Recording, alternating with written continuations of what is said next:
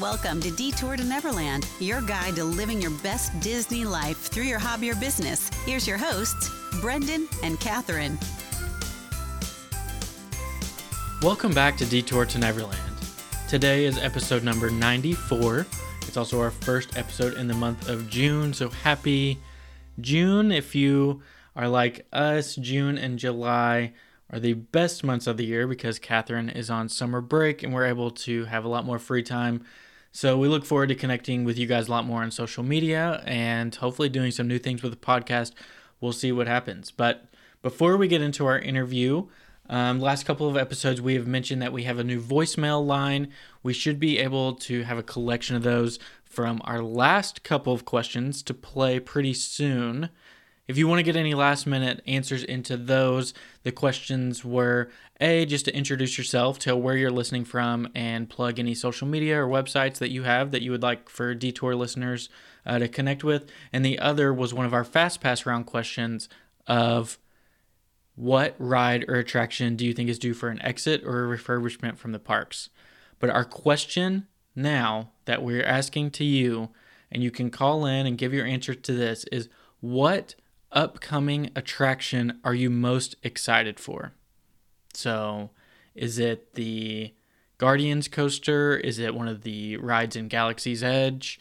Is it the Ratatouille ride? Just whatever it is, call us in and let us know what you're excited about and why. So the number is 615-200-6048. Again, that's 615-200-6048. And we'll play all of the answers to those very soon in an upcoming episode. So our guest today is someone that Catherine and I are really big fans of. I think there's a lot of parallels between our story and his story, and the content that he's able to put out is also valuable, and we have so much admiration for everything that he's going on. And I think, honestly, Connor is going great places, and so we're happy to share his story now, and I hope to connect later on as well once things unfold and we kind of all get our place within this community. So it's Connor Brown, who is the founder and the person putting in all the work for WDW Opinion. So WDW Opinion is a website that has a blog, a podcast, and he does weekly live streams, and he has a Facebook community. So much going on. So we have a lot of topics to discuss in this episode. So let's go ahead and jump into it. And I'm going to play our episode with Connor Brown from WDW Opinion. Yeah, well, thank you guys so very much for having me. My name's Connor Brown. Like we said, I'm the founder of WDW Opinion. I'm born and raised in Maryland, just outside of D.C., the nation's capital. I'm in marketing, so I do a lot of social media stuff. I do a lot of email stuff in my daily life outside of WDW Opinion. So I'm able to use the skills that I learn in my daily job, my 9-to-5, on WDW Opinion. But it's a blog, it's a podcast, it's a community, and the goal of it is to help people plan for and daydream about their next perfect Disney vacation. I'm always so jealous when people have real jobs that help with their side hustle, because me and Brendan are so blind when it comes to all that. We were not prepared. Yeah, I mean, I think it helps a lot, but the bigger thing, the passion for what you're doing, that's something that can't be taught. And if you're going into this and you don't know what SEO is, if you don't know how to properly use, hashtags or whatever, that all can be learned through trial and error and stuff like that. It's the passion that you have to have going into anything. That's the only way you'll be successful in any of it. I think we found our sound bite. You're already dropping some value bombs. I love it. But boom, couple minutes in, right on. Yeah, we're off with a quick start. So I know it's something that you've shared on your podcast about kind of your Disney story and how it's always played a prevalent part in your life. But I think it bears repeating because I think so many people can relate to it. So if you can go ahead and tell us kind of where did this love and passion for Disney develop for you? It never didn't exist for me. I like to say I was born with Disney in my blood. I think listeners to Detour will especially understand that. I know you guys do as well. It's something you can't describe. You don't know why it's there or why it impacts you so much. You just know that it's always been there. for me, I've been going to the parks ever since I was a little kid, since I was 3. Been going pretty much every other year after that. Then around late middle school, my family got the opportunity to become Disney Vacation Club members, which was awesome for me because that meant more Disney trips. Ever since I knew about Disney World, I knew I wanted to work there. I knew that, I guess going into college, I didn't know what I wanted to do. I didn't know what I wanted to study. I just knew I wanted to work at Disney World. And that dates back to a lot longer before that because my mom actually worked at Disney World. She did the Disney College program back in its first few years of its existence. And I was like, wow, that would be so cool to be able to follow in my mom's footsteps and do that as well. I was extremely blessed to have the opportunity to do that once I graduated college.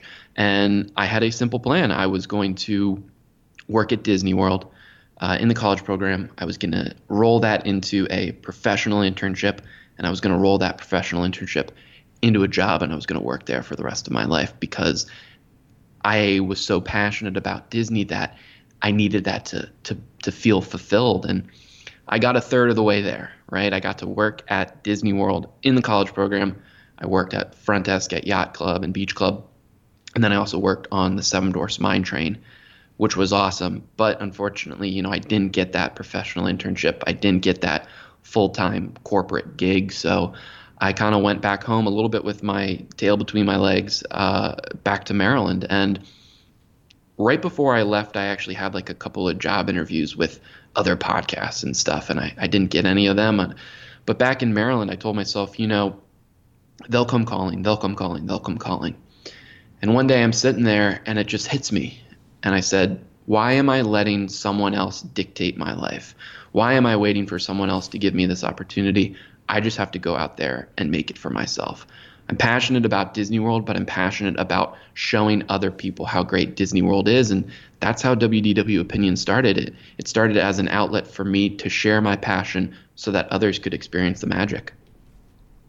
I love that. And I think that whole story just, you had this dream, and then you kind of had to reevaluate and replan. And I think, we've been in that boat so many times. I feel like all of our friends, everyone we know has been in that boat. You have this grand plan and it doesn't work out, so you have to reevaluate. And I think sticking with what you loved led you into creating this, huge empire almost with WDW Opinion. You do so many different things, and I think that that's just so inspiring for anyone kind of going through that same thing.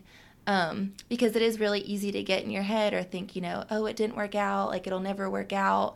But just taking, the reins and, reminding yourself that you're in control, I think that's so inspirational.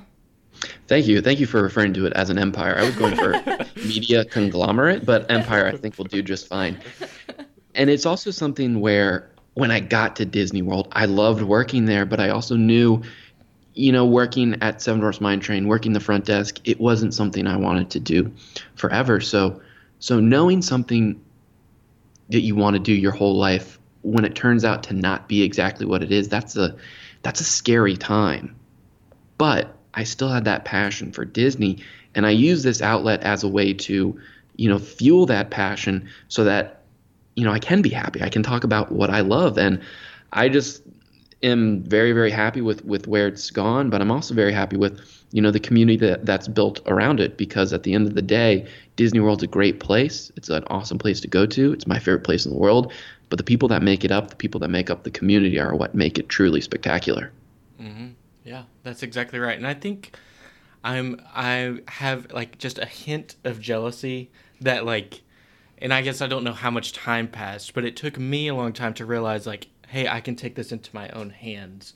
But it took me 2 different jobs to realize that. Or 3. 3 jobs to realize that I had that power. And I think naturally, kind of as young people who are fresh out of college and don't have a ton of experience, you put all these other people on a pedestal. You put someone who has a podcast or has a website that's Disney focused on this pedestal, and you think it's unattainable.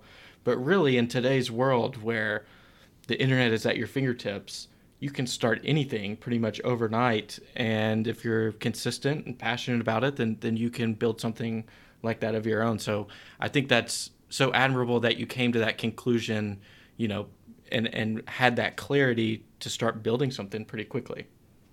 Yeah, and it ain't easy. I mean, it's a lot of hard work, but I always tell myself, man, I wish I started a little sooner. I wish I started a little sooner. I would be a little further along right now. You just got to do it. There are definitely times I probably say to myself once a week, like, what are you doing? You're a lunatic. What are you doing with this thing? You know, but you just keep going. There will be times when it seems like no one is out there, that you're screaming and you're just screaming at a wall. No one can hear you. And then there are times where you're inundated with people saying, this is great. I love this. With people, you know, commenting in our Facebook group. You just have to take the good moments and always continue to find them, right? You just can't give up. You can never give up. I tell myself that all the time. Just don't give up. Just keep doing it. Just keep doing it. Chug along, because whatever happens to it, I enjoy doing it. It makes me happy. And if that's the only thing I get out of it, that's fine for me. Mm-hmm. Yeah. I think that never giving up is something that a lot of people say, but it does have such a deeper meaning than maybe it appears on the surface. We actually had an experience recently where, you know, and we've never been worried about like our follower count on Instagram or what our follower to following ratio is, but I do really want to see the people's posts that I'm following. So I went through all the people that I was following, and ironically, a lot of them were people that like started out at the same time as us, opening a shop or starting a blog or just starting an Instagram account that we, you know, followed and hope to grow with. And so many of those people have given up. And it was such a surreal moment to realize, Catherine, we've actually made it through kind of a first wave. Like, so many other people have reached these tough points and weren't able to push through. So it is an accomplishment, and it's something that it's tough to get through, but it is so worth it once you do. Like, you know how great quitting feels? Like, if you ever quit something, like, it's a really good feeling. Like, stuff where you're like, oh, I don't have to do this anymore. Oh my gosh, I can watch Netflix. I don't have to do anything else. It is a good feeling until all of a sudden regret takes over. The instant when you quit, it feels good. Then a day later, regret sits in. A week later, a month later, a couple years later, regret consumes you.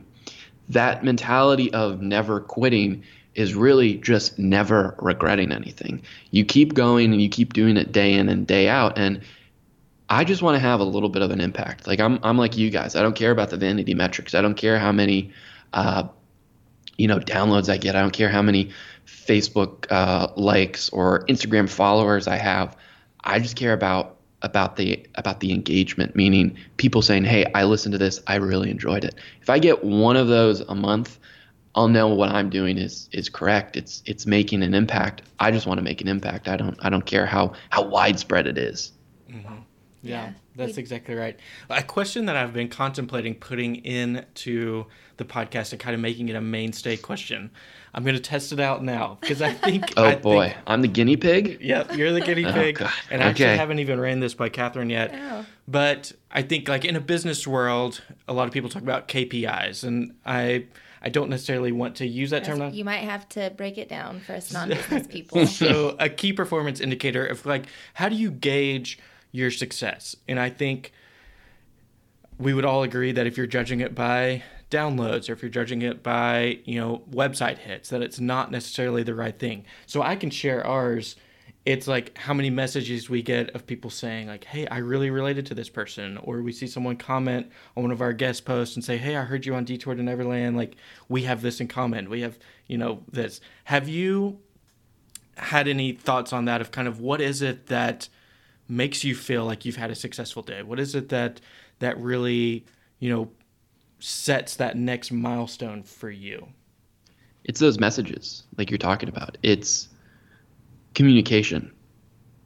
Clicking a like button, clicking a follower button is, in today's day and age, very passive, right? We have to get social back into social media. That means engaging with people. That means reaching out to people. That means building a community where if we were in a bar, we would go up and talk to someone. It's the same exact thing. It's just we're on our phones. We're connected to people across the world. It's one big bar, right? It's one big community. Getting those messages of, hey, I really enjoyed this, or even if it's just a question, even if it's constructive criticism, like, hey, could you do this or do that a little bit better? That's how I measure success. Guys, it's about getting an email that says, I just wanted to let you know I was watching your Facebook Live, last week, and I was cooking dinner and I was watching it on my phone, and my daughter came running into the room because she heard your voice. And when she hears your voice, she knows it's about Disney and she wants to listen. I got an email like that, and I still get goosebumps and I almost get teary-eyed talking about it right here, right now, because that impact's incredible. Like a guy who listens to my show, who watches my live stream, his daughter knows my voice. Like how intimate that is. That's incredible. And that's what keeps me going. Those stories and those messages, that's why I continue to do what I do. Mm-hmm. I knew you'd be a good guinea pig for that question because I remember hearing, I think it was in episode 0 of your podcast about, saying whatever it was, a blog post or something about Stitch's Great Escape not being like a good ride. And someone had like a petition ready to go, like bring back Stitch's Great Escape. And I think, at first glance, it's like, what in the world is this? But that person cared enough to interact, to reach out and to say, like, I have a differing opinion than you. Here's like what I'm trying to do about it. And Brendan, that's exactly why I started WDW Opinion. Growing up, I would listen to podcasts. I would watch YouTube videos. I would try to live vicariously through these people in Disney World. And oftentimes I would scream at my computer. I'd scream at my phone, listen to a podcast like, what are you talking about? That's awful. I hate that. And what WDW Opinion is it's not for me to – it's a way, yes, for me and my co-host Hank on the podcast to share, expertise, to share our opinions on Disney World, to share a former cast member in myself's thoughts and opinions on Disney World. It's about having that community share their opinions as well. I'm not infallible, right? What I say isn't correct 100% of the time. It's correct for me and for my opinions. Disney World's a world. There's so much that goes into it. It's not going to appeal to everyone. Every attraction isn't going to be beloved by everyone. But what WDW Opinion is a way for others to connect with fellow opinioneers so that they can hear their thoughts and opinions on Disney World, so that it's something beyond just Hank and I talking on a podcast. Yeah. Here's our tangent that we're going on. Connor, we know about your experience as a cast member. Obviously, you're at Yacht and Beach Club. Then you moved over to what some people would consider. I'm like nervous for the way that Brendan is going to ask this question. No, please. The e-ticket attraction of Magic Kingdom, Seven Dwarfs Mine Train. Catherine and I have been very public in our opinion that we do not believe it is an e-ticket attraction. Here's your chance. What is your true opinion? Maybe what is the maximum amount of time that you would wait for Seven Dwarfs Mine Train? Oh, now I wouldn't wait for it. I mean, we got some hot takes that are about to come out of my mouth right now. I think, oh God Almighty, Mine Train's a good attraction. I think it is overhyped. That being said, as someone who worked there, even before I worked there, I wouldn't have waited, 2-hour lines. I mean, there's only a few attractions I would wait over an hour for at Walt Disney World. Probably also because, I go there all the time. But Mine Train is another perfect example of people having different opinions.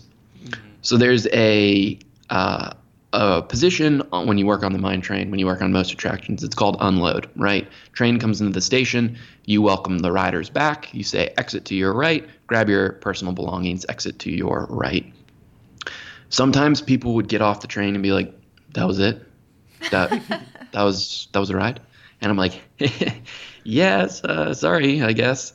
Other times people would jump off and be like, oh my God, that was incredible. That was awesome. They'd be thanking you. I'd have to stop them and tell them, hey, I appreciate that. Just to let you know, I did not build that attraction, but thank you for thanking me. So there it is, to each his own. I would only ride it with a fast pass, but having worked there for as long as I did, seeing the joy for people, that it was their first roller coaster, their joy of riding it with your family members, it's still very, very popular, and people really, really do love it. So to each his own. For me, it's obviously I have a lot riding on it because I love it in a different way. I love it beyond it being an attraction. I love it because of the memories I had there. Mm-hmm. That's fair. That is fair. If you guys want me to say it's awful, I mean, I'm not. No. I don't think it's awful either. Honestly, I think it's a well-built ride. It's very smooth. I think what a nice compliment. I love that. Right? I always hear that compliment too. Like, it's smooth, but I would also tell people when they would come to in the line and they're like, wait time's really 2.5 hours. I'm like, yep, 2.5 hours. And they're like, is it worth it? And I would just say, I couldn't tell them that, probably not. I would just say, well, the ride itself is 2 minutes and 30 seconds. Mm-hmm. Like, that puts every ride into perspective, right? I don't think anything is as good to justify like a 2.5 hour wait, To some it might be, to others it might not. Yeah. I think that's a great way of looking at it. Recently I've been trying to look at it as more of a dark ride, and like as a themed dark ride instead of a roller coaster, and I think that's helped me like justify it a little bit more. But I'm still not rope dropping it. I'm still not fast passing it. Like, only on like a ticketed event maybe is when we'll ride it. Yeah, but then you get time freed up to go ride whatever ride you do want. So you can also look at it that way. It's just not on your list. I'm sorry we had to go on the tangent, but it's not often it's not often we get to talk to a former cast member on that attraction. So I appreciate your honest opinion. Oh, absolutely. That's what I'm all about. And it was insane working on that attraction. I mean, it was fun, but going from working front desk at the Yacht and Beach Club Resort, which is a very laid back resort, like when you compare that to the All-Stars, I've had plenty of people who love working at the All-Stars. The All-Stars have a ton of check-ins every single day. Yacht and Beach Club, in the grand scheme of things, not a whole lot of check-ins on your average day. So it was very laid back. I used to work like curbside check-in, which was a ton of fun. Going from that to, at the time, the newest attraction, which was and still is the busiest attraction in the busiest theme park in the world. Like, it was a culture shock. Going, 2.1 miles away, you're working in a completely different world. So I learned a lot. It was crazy, but I had a blast. Mm-hmm. Well, good deal. So now we're going to get back on track. Pun intended. Nice. So I think it's something that I sent you in my very first pitch to you to come on the show, is that you are a content machine. I mean, you're doing your podcast weekly, you're doing a weekly live stream every Tuesday night, and then you're also pumping out all these blog posts and interacting on all your social medias. So we aspire to kind of have that much reach and be on that so many different mediums of content. So do you have any tips or advice to kind of, how do you streamline all of that and keep it straight in your head of, what you're going to spend your time on and what's that next piece of content that you're going to be working on? Yeah, tip number 1, super simple. Don't have a life. That helps immensely. The big part of why I produce, I guess, so much content, and at times I think you got to produce more, you got to do more, is I'm trying to put out as much content I can across different mediums, right? So the reason I do a podcast every week is because I know, hey, there's a lot of people that commute who want to hear about this. There's a lot of people that want to listen to this at work. The reason I do a live show every week is because I'm like, hey, I bet you there's a ton of people out there who want to just sit down and watch a video, who want to interact with their people, with fellow opinioneers. Reason I do a blog is kind of the same thing. Like, someone just might want to sit down and read something they prefer to read. You kind of have to take it into that approach of, when you're trying to become, Brendan, like you said, a content machine, you want to hit as many mediums as possible just so that you hit and make an impact on different types of people. When it comes to the planning and the process, it's incredible, and I can't stress this enough. A little bit of planning goes a long way. I think General Patton said, if you fail to plan, you plan to fail. Mm-hmm. If you sit down and in your head you're like, all right, I gotta post an Instagram photo today, I gotta write a blog, I got to edit the podcast, I gotta do all this today, and I gotta do this every single week. If you just have that in your head, you're never actually gonna do it. You have to take time out of certain days to do certain topics. So I kind of break it up by days. So on Sunday is podcast day. So I will edit the podcast on Sunday. On Monday, I will just go hard on promoting it, on interacting with people. That's Monday. On Tuesday, I'll do my live stream. On Wednesday, I'll record my podcast. And then Thursday, Friday is kind of up in the air. Thursday, I'll write my newsletter. On Saturday is typically when I will sit down at the beginning of the month and I'll just try to crank out 4 blog posts. Those things, taking time here and there, help so much in breaking it up and not being incredibly stressed out when it comes time to it. You have to take the time to do a little bit of planning because it'll go a long way. And I do that across the board with all my content. I sat down a few months ago and just typed out every single topic I want to talk about on the blog. I do that. I have Evernotes in Evernote where I'm just like, good topic for a blog, good topic for a podcast episode. Always having that on my phone with me is great because you never know when an idea is going to strike, but it's also a treasure trove I can go to when I'm like, oh gosh, we have to find a topic. What are we going to talk about this week? I look at that list and we have one. It's all about taking just a little bit of time to plan, a little bit of time to be organized, and it's so much easier in the long run to produce that content at scale. Did you take notes, Catherine? I did. I was going to say, I like the week thing, like focusing on just one thing at a time, because that's a very easy way to get overwhelmed, like you said. And I never thought about it like that because I'm very much a to-do list kind of person. But I feel like even with so much content to create, even a to-do list could be like daunting. Mm-hmm. And it's important because I want to keep the quality at a premium just as much as I want the quantity to be high as well.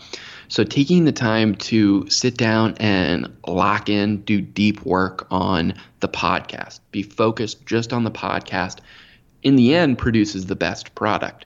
Just like sitting down and cranking out 4 blog posts, I get in an element, I get in a rhythm where I'm just typing and I'm making sense, and it's really good work.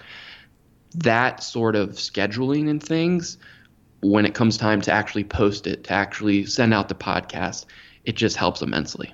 Mm-hmm. Yeah. And I think and I can kind of share our downfall in that area, is a lot of times we try to view things in a much bigger bite that we can chew. So we'll say like, let's plan for the next month. And it's like, all right, well, how many podcasts do we have queued up to drop this month? It's like, oh, we have 3 on the docket and we don't know who like the next, other 5 are going to be dropping at the end of this month. And then it's like, all right, well, we hit a dead end, so let's stop. But I think on a weekly basis, that's something that's much more attainable and easier to process through. And that's also where the Evernote stuff comes in too, because you can still go about your day-to-day life and have this in the back of your head. So I could just be sitting there completely removed, watching TV, an idea pops into my head. Hey, I'm not going to act on this idea right now because I want to kind of chill out right now, but I'm going to pull out my phone, I'm going to put in an Evernote, and then I'm going to go back and execute on that later. Breaking it up chunk by chunk really helps, really, really helps. Mm-hmm. Mm-hmm. So we just have 2 more questions, and then we'll head into the Fast Pass round, I promise. But it has all been such great conversation that I'm so happy to kind of get these answers out there. But obviously, or not obviously, but some of our listeners and some of the people listening to this might be part of the WDW Opinioneers Facebook community. So I just joined a couple weeks ago, and it is incredibly interactive, and there's a lot of great discussion that goes back with each of them, and then obviously you're pushing kind of the conversations, and other people are sharing things as well, which I think is such a unique aspect of it. Facebook has been something that has eluded us immensely, and we've talked to some other people that Facebook has just kind of been a tough thing to crack. So without giving away your tricks of the trade, but just kind of what strategies or tips do you have to how to build an engaged community on that platform? You have to treat people like people, right? I've never posted a piece of content. I've never written a blog or come up with a podcast idea thinking, oh, the way this is going to work, this is just going to hit the algorithm. This is going to be a home run. I just do stuff that I think I want to hear, and it kind of just goes from there. I guess if you come at the mindset of, I want to understand this a little bit better, I think this would be important to know, I bet you there's someone else out there that does that. That's a really, really useful tool in putting content out there that creates a community. But it's also about actually having a community, meaning they're not your listeners, they're not your fans. I hate that word fan. They're members of the Opinioneer community. We're on this together, whether we're making the content or not. It's all about a community. And that's where, I said kind of at the beginning of the show, we have to put social back in social media. And I truly believe that, especially on Facebook with so much stuff getting lost. Even on Instagram, so much stuff gets lost. If you just interact with people like you're standing right next to them, having a conversation with them, that will go over immensely well in your conquest to build that community. It's giving them a place to engage with others just as much as it's giving them a place to engage with yourself. So I think my tip there is just treat people like people. Talk to them, engage with them, listen to them. Listen. You don't just want to be someone spewing stuff and not getting anything back. If someone comments on it, comment right back. Great idea, interesting thought, whatever it is. Mm-hmm. Just really talk to people. Yeah. Yeah, that's a good tip, and that's that sounds so easy, and I love that, and I think it's just a change in mindset, I think, more than anything. Yeah, and that's one of the things that I never saw coming. I didn't see, a community like this forming around just content that me or Hank are producing, but the community of, content creators like you guys talk to all the time on Detour, or the community of just Disney fans is incredible. And if you're passionate about Disney, why wouldn't you want to interact with other passionate Disney fans? I think it's a no-brainer.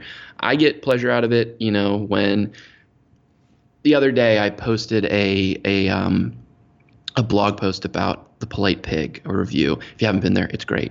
You can also read the review.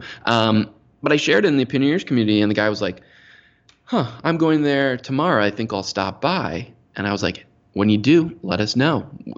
I wanted to continue that conversation. He got back and he was like, I loved it. It was awesome. Thanks for the tip. That sort of conversations, keeping it going. It doesn't have to end, on one comment or something. Just talk to people like they're people. Mm-hmm. Yeah. For the record, we really enjoy Polite Pig as well. Good. Team Polite Pig. Yes. All right. So our last question before we head into our Fast round, I'm interested to know kind of what is the catalyst behind WDW Opinion. And what I mean by that is if you're working on, like if you have an hour, and let's take the days of the week out of it because I know that you have your plan set in place, but what is it that drives you? Is it the podcast? Is it the blog? Is it the Facebook community? Kind of what is the engine that makes all of it go, if that makes sense?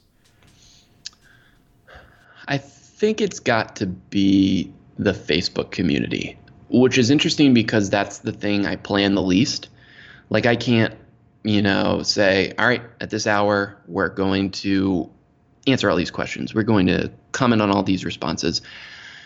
it's just something that you have to kind of let, I don't want to say consume you, but it just kind of has to come over you of, I got to check this. I got to make sure everyone's playing nice in there. I got to make sure there aren't any unanswered questions. But at the end of the day, that's what I spend the most time on because I know its impact. I know people helping people can only be good in the grand scheme of things.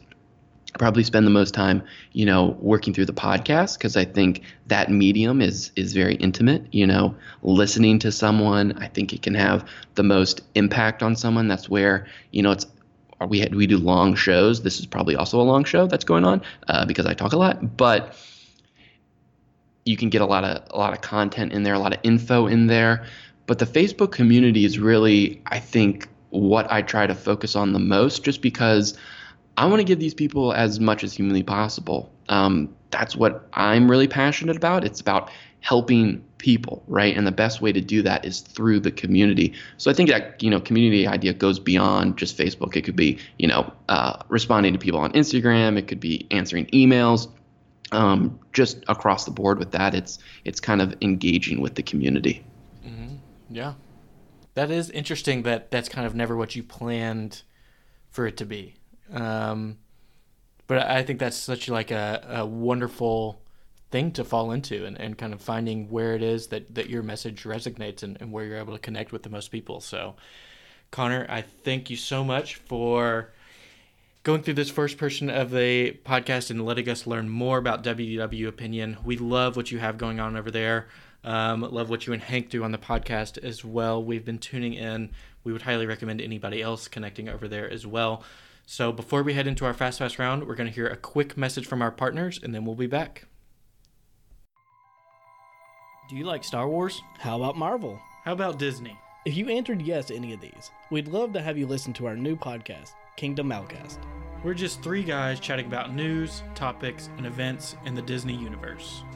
Find us on iTunes, Spotify, Stitcher, or your favorite podcast app.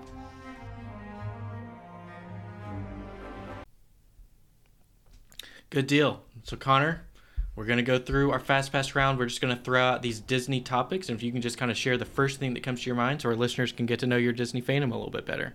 Let's do it. So the first one is an easy one. Just name the Disney parks that you visited. I've only been to Disney World, so all 4 parks there. I haven't been to any other parks around the world, hoping to get out to California maybe later this summer. Ooh. So out of those 4 parks in Walt Disney World, which one is your favorite and why? I'm glad you asked this question because I've had a full epiphany in the last couple of weeks. I used to always say, oh man, you know what? Boy golly, I really like Hollywood Studios, but I would be kind of sheepish about it, I'm full on, man. Hollywood Studios, that's my favorite park. I feel like it's really hot to say that right now, even though there not a whole lot is going on in Hollywood Studios. But when my mom actually kind of helped me realize that was always the last park we would visit on our vacations. Like, it could never justify why do I like Hollywood Studios so much. It didn't make any sense. But then my mom was like, that was always the last theme park we visited. I was like, that's my most recent memory. That's why I grew up loving Hollywood Studios. That's why it's my favorite place. I respect that. I don't know if we've ever... I can think of one other, and that was the solo photographer. He said Hollywood Studios, but I like that answer. Yeah. Yeah. Good, because you're supposed to say Magic Kingdom, right? Like, everyone's like, you're supposed to say, but everyone loves Magic Kingdom. But when I walk into Hollywood Studios, I think that's when you first walk into it, that's when you can determine, is this your favorite park? And there's just a different feeling when I walk into that place. So are you excited for all of the Star Wars to come to Hollywood Studios? Or are you a little apprehensive? There's no apprehension other than the crowds. Like, I am just anxious about the crowds. It's going to be incredible. I mean, I don't think they're going to let us down. I think it's so very, very, very important for the future of the parks.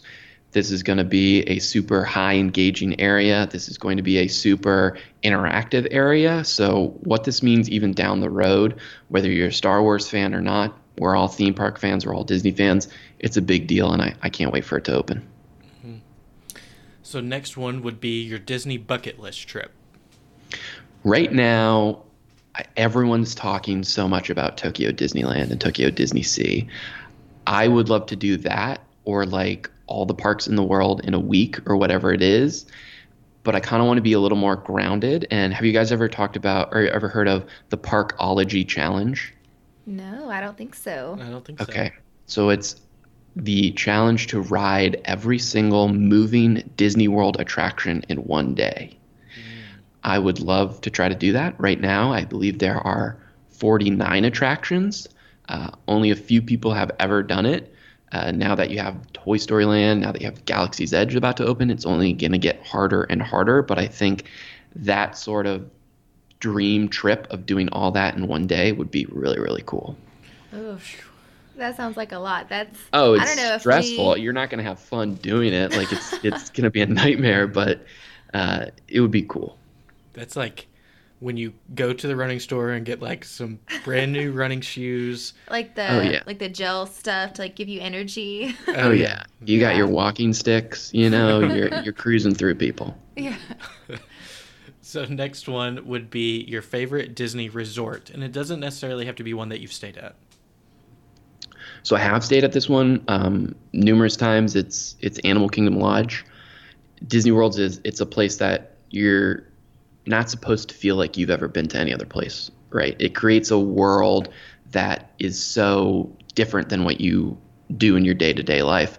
Waking up to animals, seeing all the details, being fully immersed in almost Africa, like an African savanna. That's why Animal Kingdom is so cool. Animal Kingdom Lodge is so cool. Plus, all the dining is awesome. Seeing the animals, it's a home run. Is that your DVC home resort? No. Family's DVC home resort is Saratoga Springs, which I also love. I feel is very underrated. And it's cool to stay there now, especially with Disney Springs, which is awesome. Yeah. Yeah. We've not stayed at Saratoga or Animal Kingdom yet. Saratoga, it's funny. If you're a DVC member, I recommend staying there, especially if you want to get more Disney Springs action. I don't know if I can just recommend it like for the average kind of person, like you just need a room. It's big, it's sprawling. There's not a whole lot of dining options.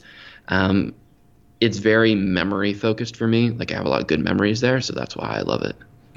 That makes sense. Yeah, I think my brother has stayed there so many times because they like plan last minute trips, and Saratoga always has availability. So that's like its awesome appeal. It's you want to plan a quick trip, we got you covered. Saratoga has rooms. Yep. So this next question might involve some strategy, but if you could only fast pass one ride for the rest of your life, which one would it be? I love talking strategy. So this question is tricky because you're not asking, what's your favorite attraction. You're saying, what's the attraction you would fast pass for the rest of your life? For me, it would be Splash Mountain. Reason being is I always say if I could guarantee that I wouldn't get wet on Splash Mountain, I would ride it over and over and over again. Like getting wet is the only thing I hate about it. It's every single perfect element of a good Disney attraction. It has great music. It has a great story. It's got a ton of animatronics, and it's funny at times. It's adventurous at times. It's a little bit scary. It tells a perfect story like a Disney movie does. So taking that idea and putting it into the real world, because that's what Walt kind of wanted. He wanted a place for people to experience the films that they create. Splash Mountain is that perfect representation of taking a story, putting you in that story, and it's something you can't experience anywhere else. Plus, all the animatronics are super, super fun. So that's the one place I would, fast pass until the cows came home, I guess. We have just recently found a new love for Splash Mountain because, like you said, the whole getting wet thing kind of deterred us from riding it for a while. Because as a kid, you want to ride it, you don't really care about getting wet, but you also don't appreciate, everything that you said with the storytelling and the music and the emotions that are with it. And recently we rode it, I guess, in Disneyland. Well, I was going to say, I think that's what did it for us in Disneyland is because it was probably other people were not enjoying it, but we were super backed up. So every single lift, there was a line to be lifted to the next portion. So we got to like sit and hear the music and really study all of the animatronics. And like the one right before the big drop is where we waited the longest. And like I got nervous sitting there because the music and like the expressions on the animatronics' faces. Very suspenseful. Yep. And we talk about, Mine Train being super short, long wait. Bang for your buck. I mean, Splash Mountain's almost like 20 minutes, like 12 to 15 minutes, something like that. You get a lot of ride in one attraction with that. Yeah. I mean, we should ask a question about that. Like, what is the best bang for your buck attraction? Because I feel like that's like not people would love Navi River Journey if it was longer. Yeah. Oh my God. Yeah. Ugh. I have some interesting thoughts on that. At first I got off and I was like, wow, that was it? That doesn't make any sense. I started to like it more and more, but yeah, it's got to be like a couple minutes longer. And the difference between Navi River Journey and Splash Mountain is story, right? There's no actual story in Navi River Journey. It's just you see some sights, the shaman at the end, singing that banger of a tune, and you're off the boat. Splash Mountain is you're immersed in this world. It's all about, the world of Brer Rabbit and stuff, and the adventures and mischief that he gets involved with. So that story aspect is what separates the two. Yeah. Hopefully, the Imagineers are learning, since Rise of the Resistance is supposed to be 30 minutes. I don't think all that will be ride time, but still a much longer experience. And it's all about experience, like you're saying. They're really redefining what an attraction means, because in Rise of the Resistance, I don't know, there's a couple of spoiler alerts here. Like, this is kind of public, but you get on one moving thing that takes you to another area, and then you're walking for a while before you get on the second moving element of the attraction. So having the different elements where you're still in line at certain points, that's just making the experience on a whole nother level. So you don't always have to be moving. They're really redefining what an attraction means. Yeah. Agreed. So next one, sticking with attractions, which ride do you think is due for an exit or a refurbishment from the parks? I love Buzz Lightyear Space Ranger Spin. The technology that we know now today, like with Midway Mania, or I guess it's just Toy Story Mania now, when you ride on, the back of the mighty Ikran at Pandora, all of that tech is so advanced that I go into Buzz Lightyear Space Ranger Spin, and I'm just sad. I'm like, oh God, nothing ever works in there. Everything's always like dirty. The Buzz animatronic in the queue only works like half the time. I want to, to paraphrase the current president, I want to make Buzz great again. Let's do some serious overhaul in there. Let's refurb that and restore it to its former glory, because it's a fun attraction, battling with your fellow car mates or what have you. But it could be so much more fun. Mm-hmm. I'm hoping that the Spider-Man attraction in California Adventure will give us a glimpse into what the next wave of shooting type of attractions will be. So have you seen anything with the Ant-Man and the Wasp out in Hong Kong? Ooh, I have. Yeah. Yeah. So I think that's going to be, the next element of that. More like a Midway Mania, but things all around you, like screen-based, but more accurate.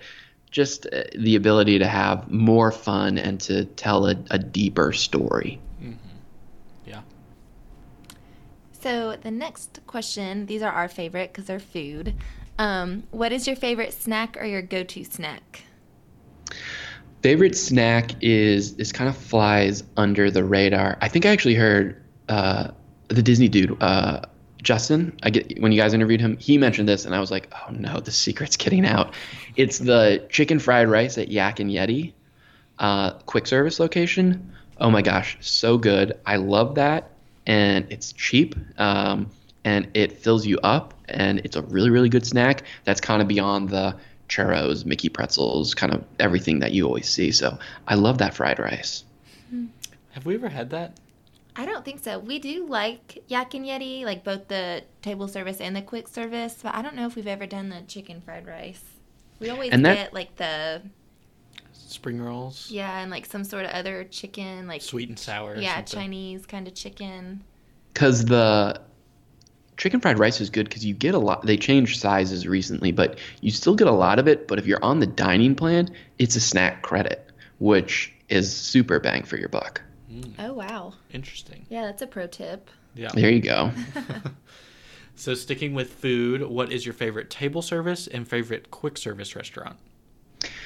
So I don't think I can narrow it down to just one. Unfortunately, I'll say one of my all-time favorites is Sanaa, especially for lunch in the Animal Kingdom Lodge Kidani Village. Really great. I talk about story all the time, it seems like, but I feel like a good Disney restaurant needs a good story, right? It needs good food, good service, and it needs atmosphere and a story. Sanaa tells a really good story. I love being able to see the animals. Bread service is ridiculous, as always. Love Sanaa. Right now, a current other favorite is Homecoming in Disney Springs. Chef Art Smith. Really, really good Southern food there. Love the story there because he actually was on the Disney College program. So Homecoming means he's coming back to his home state of Florida, but he's coming back to Disney as well. When it comes to quick service, I think Satu'li Canteen in Pandora, they knocked it out of the park with that one. And I hope that continues with, what we're going to get in Star Wars Galaxy's Edge. But I love me some Satu'li right now. Both of your table service recommendations we have upcoming reservations at. So we are super excited about those. Yes. Sanaa will actually be the day after this episode drops. So that'll be good timing. And then in October, we're doing Homecoming. Very cool. Now, Sanaa, are you going for lunch or dinner? It is lunch. We plan to do bread service. We'll see what else we get into. Maybe, I know Catherine is going to roll her eyes at this. I studied abroad in South Africa, so I'm obsessed with South African wine. I did just roll my eyes. I could hear her rolling her eyes. Just roll the eyes. She thinks I'm like a wine snob now, but he is. I embrace it. There's two things I'll say about lunch. I guess there's one thing about lunch, one thing about regular at Sanaa. The tandoori open-faced chicken sandwich on naan, get that. Thank me later. It's fantastic. When you get the bread service, you're going to get all 9 spices, or accoutrements, I guess, 9 dips. Ask your server, hey, we'd like to try the 10th sauce. Yes, there's a secret sauce that you're only just hearing about now because you listen to Detour and you listen to me. It's very, very spicy, but knowing that little secret just kind of makes you feel good, makes you feel a little bad. Yeah, even if we don't eat it, it'd be like, oh, just get it. No, we have to try it if we get it. We can't be those people. Yeah, well, you'll do one of the things where you'll, bring your server over and you'll kind of hide your menu and you'll be like, I heard that there's a secret. You got to be a little coy with it. That's the only way they're going to give it to you. Yeah, got to give them the secret handshake afterwards. That's funny. We're going to say Connor from WDW Opinion. Yep, you heard of him? He told us about that. I feel like if they do know me, I'll just be like, well, that's very sad that they know me. I go there too often. And if they don't know me, I'm still going to be sad. So, yeah, you can tell them I told you. Whatever. So, moving away from food, what is your favorite character meet and greet moment? I don't have a whole lot of character meet and greet moments. I'm not a big character guy. Actually, I've started to become a big character guy thanks to Instagram. I personally am a little creeped out by face characters. The banter, the back and forth, gives me the heebie-jeebies. So I'll say my favorite character experience was actually one that I had a part in, but I wasn't there to see it. When I was working at the Yacht and Beach Club at the front desk, a lady was checking in, and she was there with her sister who had special needs, and she's like, we really need to see the Beast. We need to meet the Beast. And I'm like, oh boy, all right. I'm like, that's pretty difficult. Like, he doesn't always meet people. it's hard to see him. So I rambled off a bunch of things like, you can try in France. He might be there every once in a while.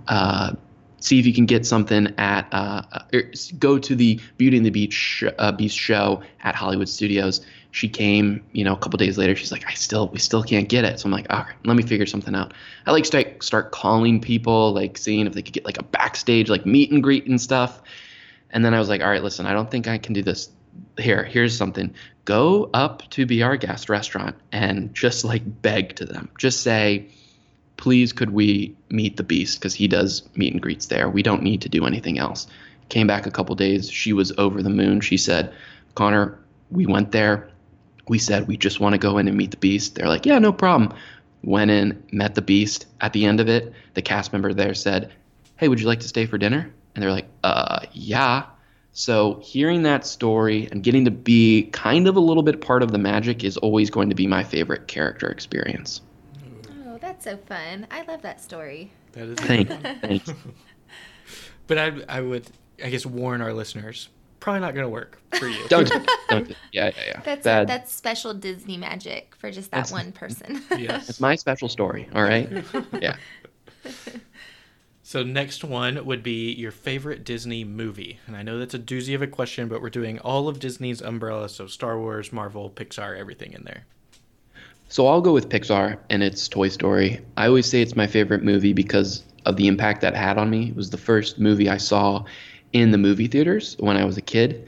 And in many ways, I am Andy, right? So, like, loved Toy Story, loved Toy Story 2.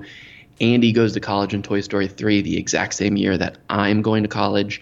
So I love that, and I love the characters, and I also love how it's all about it's okay to change, right? That whole series is about Woody's one way, Buzz is different, but they're different at the end of it. And it's all right to change. People do change. I think that is a good lesson from all those stories. Yeah, I totally agree. And I think we heard you talk about Toy Story on your episode 0, and definitely like gives you goosebumps, like the whole evolution, because I would assume we're probably around the same age because we kind of went through the same evolution with Toy Story, and it just gives you those like warm fuzzy feelings and like makes you sob at the end of Toy Story 3 every single time. Yeah, it's so much more than just a movie. It's part of your life. Mm-hmm. What are your thoughts about Toy Story 4? I'm cautiously optimistic. I mean, I think it's gonna be a great movie, no doubt about it. At first, I was a little selfish because I was like, I know what they're doing. They're trying to get to another generation. I was like, that's my story. That's not for the little kids. But the more and more I think about it, because it's had such a big impact, because I, compare myself to the characters so much, the opportunity for it to have extended life, I'm all for. The opportunity for it to maybe make an impact on other kids that are growing up right now, I think it's awesome. It's a great franchise. I hope they keep up the good content with it. Mm-hmm. I don't know. This isn't my interview, so I'm not. I think Forky. We can flip the table. We can make this your. Oh, you have thoughts on Forky? I just think he seems incredibly obnoxious. But I have strong opinions on Forky. Why isn't his name Sporky? He's a spork, right? Exactly. I went like weeks calling him Sporky until someone was like, that's not his name. His name is Forky. Also, the fact that they're going to sell merchandise like that, you have to clap it up for Disney. I mean, he's a plastic spoon. They're going to sell so much stuff. It's incredible. Yeah. I don't know if you're into Funko Pop collecting. I'm staring at a sad amount of Funko Pops right in front of me, yeah. Okay, so I don't know if you're into Funko Pop hunting either, but that one is a very difficult one to find. Oh, is it really? Already? Yeah. That's interesting. That one, and there's one of Gabby holding Forky. Oh my God. That is already like way over its market value. Yeah, I'm not gonna be hunting that one down anytime soon. No, me neither. So, kind of sticking with favorites, what is your favorite Disney song? This one's a little different. I think it's a little out of the box. I'm going to say the theme song from Illuminations, When we talk about Disney stories, Disney movies, Disney attractions, it's all about feelings, right? It's all about emotions. I was racking my brain thinking, I really like this song from this movie or that song from that movie. When I'm in the park and those drums kick in and the first firework goes off, Illuminations has the most emotional impact on me. And I think it's because of that song. So much so where, I turn on my computer, put in my headphones all the time. It doesn't have to have the fireworks around exploding to have an impact on me. So I love that. Mm-hmm. Yeah, that's a good choice. I don't think we've heard that one before. No, I don't think so either. So next one would be your favorite Disney quote, either from Walt himself or from any of the movies. My favorite Walt Disney quote from himself is, "The way to get started is to quit talking and begin doing." I think I've hit on it a little bit in this interview of, if you have an idea, don't sit on it. Don't dwell on it. Go full heart, body, and soul into your idea and go for it. The more and more you talk, the more and more you analyze, the less and less progress you make. You just got to put something out there, hope that it sticks, and be incredibly passionate about it. But the only way to do that is to stop talking, start doing. Mm-hmm. Yeah, we're big fans of that quote as well. And even from like a teacher standpoint, I love that quote. Yeah. Oh, I think yeah. that's funny. Is that when they're just like not doing their work? Yeah, stop talking into your work. Walt Disney said it. Here's a paraphrase. Yeah. But I love that. So the last Fast Pass question that we have is just your favorite Disney parks memory. I love getting asked this question, but my answers are a little weird. So I always say two answers. I'm going to give you the answer I'm supposed to tell you, the answer you want to hear, and then I'm also going to give you the answer I'm not supposed to say and you don't really care about hearing. But the answer I'm supposed to say, which would appeal to the most Disney Parks fans, is when I worked at Yacht and Beach Club, we had a great management team. They took us on a lot of backstage tours, which was a great perk of working there. I got to do Space Mountain with the lights on. I got to get a backstage tour of Fantasmic. Far and away the best one was the tour of Haunted Mansion. We woke up super early and we walked the track with two Haunted Mansion cast members. They were great. And you're walking, in and out, weaving in and out of doom buggies. You're touching things. You're, touching the crow at every stop of the way. You're in the attic. Every, scene they're stopping and telling you the stories. And then at the end, they were like, "You guys were so good. We have a special treat for you." We walked outside. We walked into another door. Next thing I know, I'm standing in the ballroom scene right next to the dining room table, looking at everything. And I just thought to myself, I can't believe I'm actually here. This is something that no guest gets to do. And that's the Disney park memory I'm supposed to say, because that's just will blow people's minds. The Disney park memory I'm not supposed to say is my favorite Disney park memory is the next Disney park memory, right? We don't know why this place has such an impact on us. We can't define it. We can't try to justify it. We only know that it exists. For me, in starting WDW Opinion, it was also about creating a way for you to daydream about your next trip, right? We define our lives between Disney trips. We're either there or we're waiting to be there. We're waiting to go there. Even when we're there, we can't wait to plan our next trip. And that's what keeps us going, right? It's the next time we get to come here, the next time we get to do that. Having that in the back of your head, always saying there's going to be a next time, I'm going to be able to do this again. That's why my favorite Disney memory is also the next Disney memory, because I'm going to keep going until I can't no more. Well, those are both good answers. Thank God. So we're going next week at the time of this recording. Yes. We will be there at the time that this releases. So, no, we'll be just coming back. Sorry. Boo. Boo for coming back. Yep. But No, when we you come back, agree. you're just chasing your next memory. That's yes, true. for sure. All right. Connor, this has been such an amazing interview. We thank you so much for joining us, but we have one last question for you. And it's, if you have one piece of parting guidance that you can give to someone who's looking to jump into this community, either as a content creator or they want to create their own products, maybe a travel planner, whatever it might be, what would be your advice to that person? you have to put the people first. Put the people first. Think of the content. Think of the product second. What does that mean? It means if someone reaches out to you, respond to them. If someone posts something, give them a thought, give them a share, give them a like, whatever it is.